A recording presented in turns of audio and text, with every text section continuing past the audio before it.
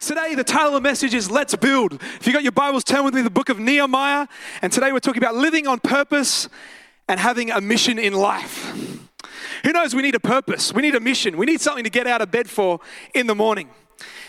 And we're going to look at the book of Nehemiah in the Old Testament. Nehemiah was a man who lived between 400 and 500 BC in that time range. And the name Nehemiah means God comforts. Nehemiah had a passion that God would remember him for the good that he'd done in his life. What a great goal. What a great passion. God, remember me for the good that I've done for you in my life. Nehemiah, little book. So people are turning there, finding it. Excellent. Give me a hoy once you're there. Nehemiah, building the walls. Who loves the book of Nehemiah? Great, what a great hero for a next generation Nehemiah was and is, that we can look upon his life and learn from people like this. In Nehemiah, let's catch it up here. Here we go. Nehemiah chapter 1, verse 2, just a little way through it says, "And I asked them concerning the Jews who had escaped, who had survived the captivity concerning Jerusalem. And they said to me, the survivors who are left from the captivity in the province are in great distress and reproach. The wall of Jerusalem is also broken down and its gates are burned with fire." So Nehemiah is getting this report. He's a cupbearer to the king of the state of his home country. It talks about here how the walls are broken down and the gates are burned with fire. Who knows what walls and gates do for a city? They bring protection. Who knows that if walls are broken down and the gates are burned with fire, if that's your arrival into the city, it tells you a lot about the city, doesn't it? If you would arrive into Cairns today and approach Cairns and there was buildings broken down everywhere, things falling apart, graffiti all over the signs, what would it tell you about the city of Cairns? It's in trouble. It's struggling. And Nehemiah hears about Jerusalem. It says, "So it was that when I heard these words, that I sat down and wept." He began to see those walls. He began to see those gates. He began to think about the state that the people were in, and he wept and he mourned for many days. So he didn't just have a tear or two. This what he heard about Jerusalem so moved him that he just couldn't get over it quickly. It mourned him. It grieved him on the inside. And it says, "I was fasting and praying before the God of heaven." Who knows when you see a need, the best place to turn to is God. And I love here it says, the God of heaven. Come on, heaven's a big place. Heaven's a powerful place. And the Bible says that Nehemiah, when he heard what was going on here, he turned to the God of heaven. And it talks about this prayer that he begins to pray. And as he begins to pray, he cries out to God. And at the end of his prayer, I want you to come with me. We're going somewhere. In chapter 11, it talks about this. It says this, "Oh Lord," verse chapter 1, verse 11, "Oh Lord, I pray, please let your ear be attentive to the prayer of your servant and to the prayer of your servants who desire to fear your name. And let your servant prosper this day, I pray, and grant him mercy in the sight of this man," talking about the king, "for I was the king's cupbearer." And then it goes about here, and he goes about how he goes before the king. And the king sees his sadness, and the king says, "What's wrong?" And he talks to the king about the state of Jerusalem. And then he begins to ask the king for the resources and the time off to be able to go back to Jerusalem and rebuild the walls and rebuild the gates. Somewhere in this process, Nehemiah has heard about this, but not only had sympathy, but something had so got on the inside of him that he thought, maybe I'm the guy to do something about it. Somewhere in this process of prayer, hearing, fasting, praying, he began to get a vision for what it could look like for the walls to be rebuilt. Because when he goes to the king and asks the kings for the resources, he's beginning to think about what it would take to rebuild the city. It's not just, he's practically, strategically thinking about what it would take. Point number 1 today, what things move God's heart that move your heart? If you read, it's interesting here. In Psalm chapter 51, verse 18, I'll just read it to you quickly. It says this, "Do good in your good, pleasure to Zion, build the walls of Jerusalem." That's what it says in Psalm. So these walls being rebuilt was something that was close to the heart of God. I begin to think today, what's close to the heart of God? You know what's close to the heart of God? Broken, hurting people. Some people think that God is so angry, and so they have this picture of God, that God is an old man with a big stick, when really when you look at the life of Jesus Christ, where was Jesus? He was found healing the sick, setting the people who were tormented free, healing the brokenhearted people.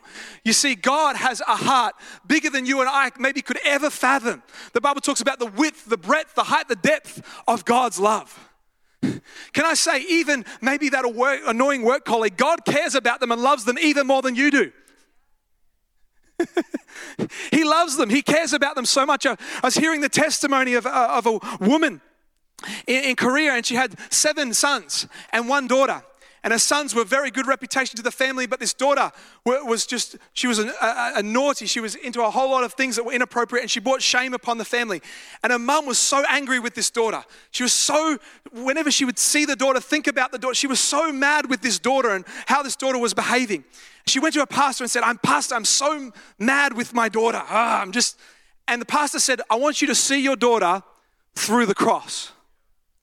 I want you to see her forgiven. I want you to see her set free. I want you to see her restored. I want you to see her living a holy life. At first, all she had was hatred towards her daughter. But as she saw her daughter through the cross of Calvary, her heart began to fill with compassion and love for this beautiful daughter. And one of the things that changed the daughter's life was when she saw the eyes of her mother now filled with love, it changed her life. God can see the potential. We're talking about opportunity. God can see the opportunity and potential in people even when you can't see it. God can see the potential in children, sons and daughters. Come on, even when we can't see it. And we got to learn how to see things through the love of a loving Father and through the power of the cross.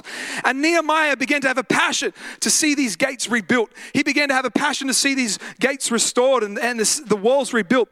And he went to Jerusalem, and you can read the whole passage through. And he went there by night on his horse, and he began to look at the walls. He began to look at the state. He began to see it. And then eventually he began to cast the vision to the people. And the Bible talks about how the people began to rebuild these walls. In the book of Nehemiah, there's long lists of people who worked together on different parts of the walls, different families to rebuild the walls. Can I say the second thing that God is passionate about is his church? Jesus said he will build his church. That's exciting. But you see, the way that God works is he doesn't work just through methods. He works through people who understand his ways and his heart. The way that God builds his church is through you and I. It's through people like who just got engaged, Jess and Akenna. Congratulations.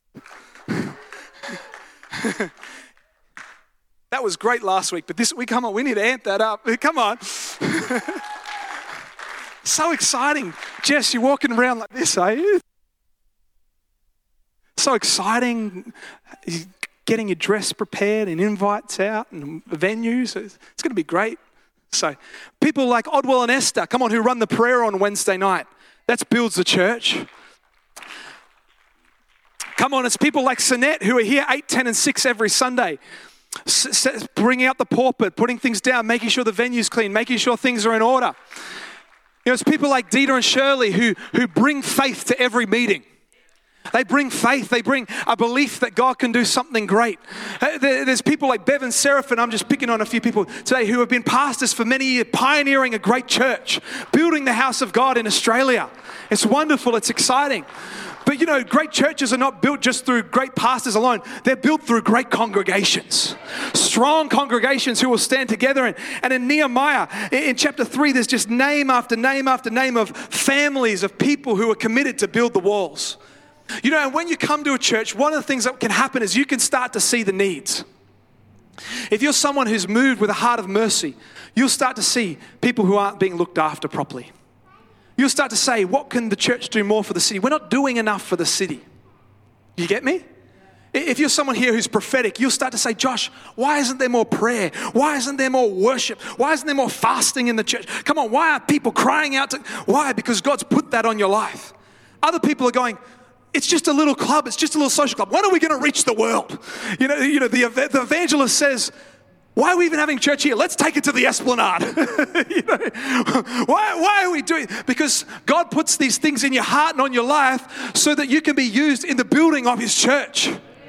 And often the things that you see are the things that perhaps God is calling you to fix and calling you to build. You know, I know for me, I came into this church many years ago and I saw there was so few teenagers.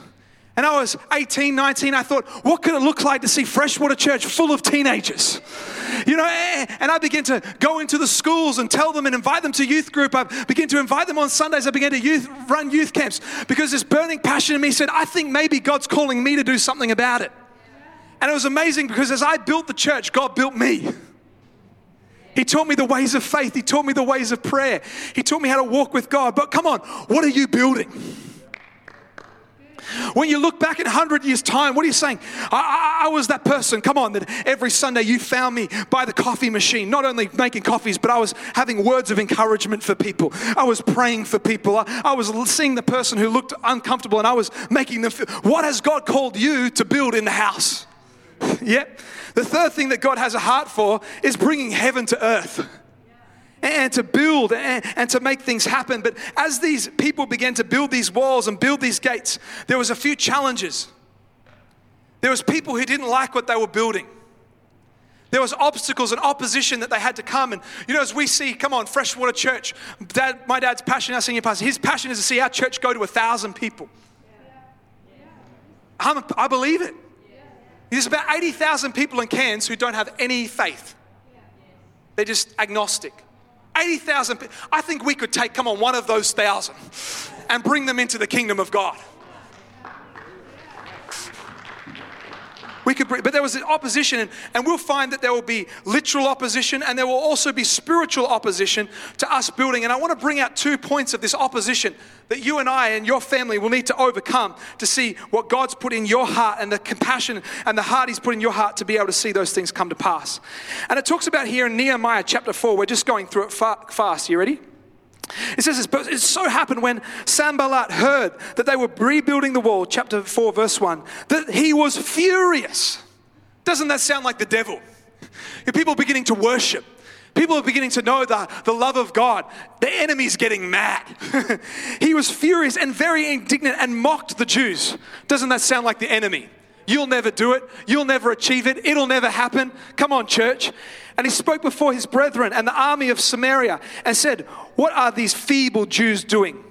Will they fortify themselves? Will they offer sacrifices? Will they complete it in a day? Will they revive the stones from the heaps of rubbish, stones that are burned?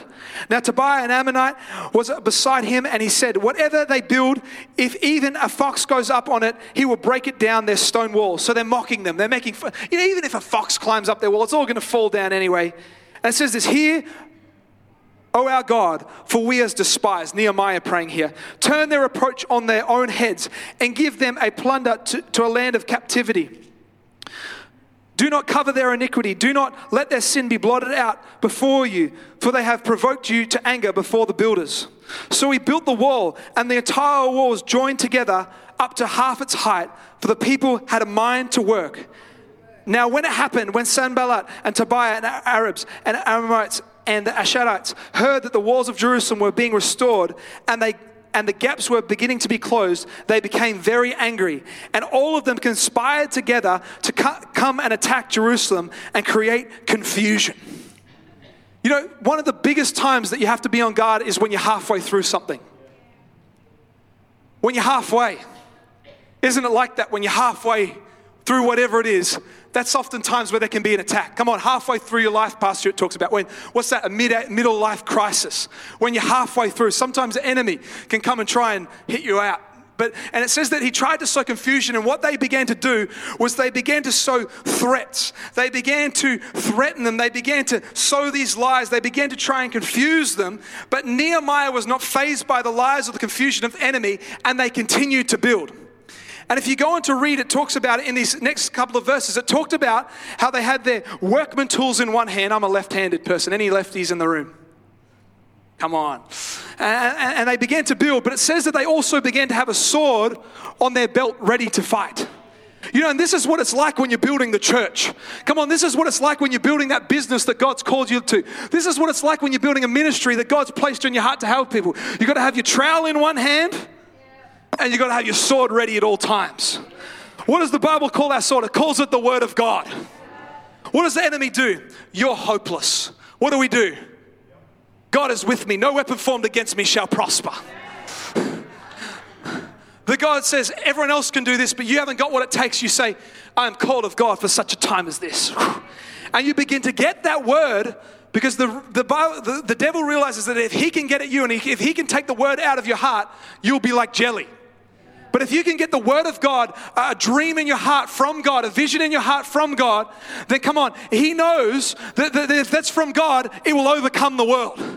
And Nehemiah knew, this is one of those messages where you get to be a youth pastor, you get to preach real loud. And Nehemiah knew that if God had put it in his heart to build this wall, nothing the enemy could throw against him would stop him. Come on, and if God's called you to run the children's ministry, no weapon formed against you shall prosper. Come on, if God's called you to run the youth ministry, come on, you too, no weapon formed against you shall prosper. And we will build, come on, what God has purposed and placed in our hearts. So we need to be people, come on, who keep that sword up, keep it on the fight so that no confusion can be thrown. But it goes on here and it continues, and later what happens, and just I'm being aware of time, but it goes on, and then the second attack that tries to come against Nehemiah to shut him down was that what happened is they realized that they couldn't discourage them, that they couldn't confuse them. So what they decided to do was they decided to distract them. And it says this in chapter 6, we're going somewhere. And now it happened when Sanballat, Tobiah, Geshem, and the Arab, and the rest of the enemies heard that I had rebuilt the wall and that there was no breaks left in it. Wow, they've done it. That Sanballat and Geshem sent to me saying, come, let us meet together among the villages in the plain of Ono, but they thought to do me harm. So I sent messages to them saying, I am doing a great work, so I cannot come down. Why would the work cease while I leave it and go down to you? Well, they sent to me this message 4 times, and I answered them in the same manner. Then Sanballat sent his servant to me as before, the 5th time, when the open letter in his hand, and it was written, and it goes on there, but it talks about then, I think it's here in verse 8, then I sent to him saying, no such thing as you are saying being done, but you invent them in your own heart. And it goes on to talk about there. You can read it for yourself. I know I'm going somewhere there. But you see, because the enemy couldn't stop them building, what he tried to do was they tried to distract them with pleasure and say, come meet with us. Come meet us in this other place. Come and do this. Because they couldn't stop them building through discouragement, they started to do it through distraction. And that's the second way that the enemy can stop you and your family building, is just by distracting you. Just come down to the field. Just come do this. And you've got to have a discerning heart, a discerning life to discern what's just a distraction and what needs to be my priority. What things in life are the most important things and what things are just pure distraction. One of the things that I'm doing at the moment in my life is I'm looking into the commands of Christ. Some people say there's 49, some people say there's more, but all the things that Jesus doesn't say, this is a good idea, but he commands us to do these things. And one of the things that in there you can read about is that Jesus doesn't want us to get our eyes on what everyone else has, looking at their stuff, but just keep building and being the person that God has called you to be. And I know as a young man, it's so easy, isn't it? Come on, guys. Do you see that person drive past you in that brand new truck? I'm just speaking to all the 20s and 30s for a moment. You're like, oh, that is such a cool truck. Or you see one of those beautiful BMWs, and if you've got the finance, that's lovely. But you see one of those and you think, maybe I could just get a loan, just get a really. And many people then have beautiful cars. But I know for me, at my point in my wage, that would be me going outside.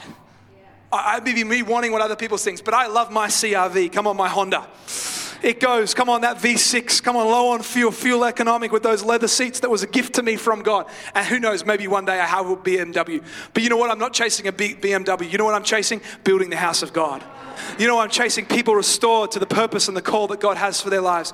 And as I seek first the kingdom of God, let's just let God be God in my life and see what he does. And enjoy it. If you're here with a beautiful BMW, just walk past it in the car park. And see. But you've got to run in your own lane. You can't be distracted by others. What has God put in your hand to build in this time and in this hour? Do not be distracted and do not be discouraged. Can you see the walls being built? Come on, can you see that youth ministry of 200 students? Come on, can you see that children's ministry of, 400, 500? Come on, what can you see in God? Come on, business person. Come on, school student, teacher. What can you see that God's put in your hand to build in this time and in this hour? What mission will you go on for God? That you go, this is a life that I live for God. I love the very end of Nehemiah, and we're going to read it as the worship team come. And as we wrap up, what a great Sunday. It's so exciting. Come with me to the very last chapter. And it says this, last sentence of Nehemiah. This was Nehemiah's prayer. Remember me, oh my God, for good.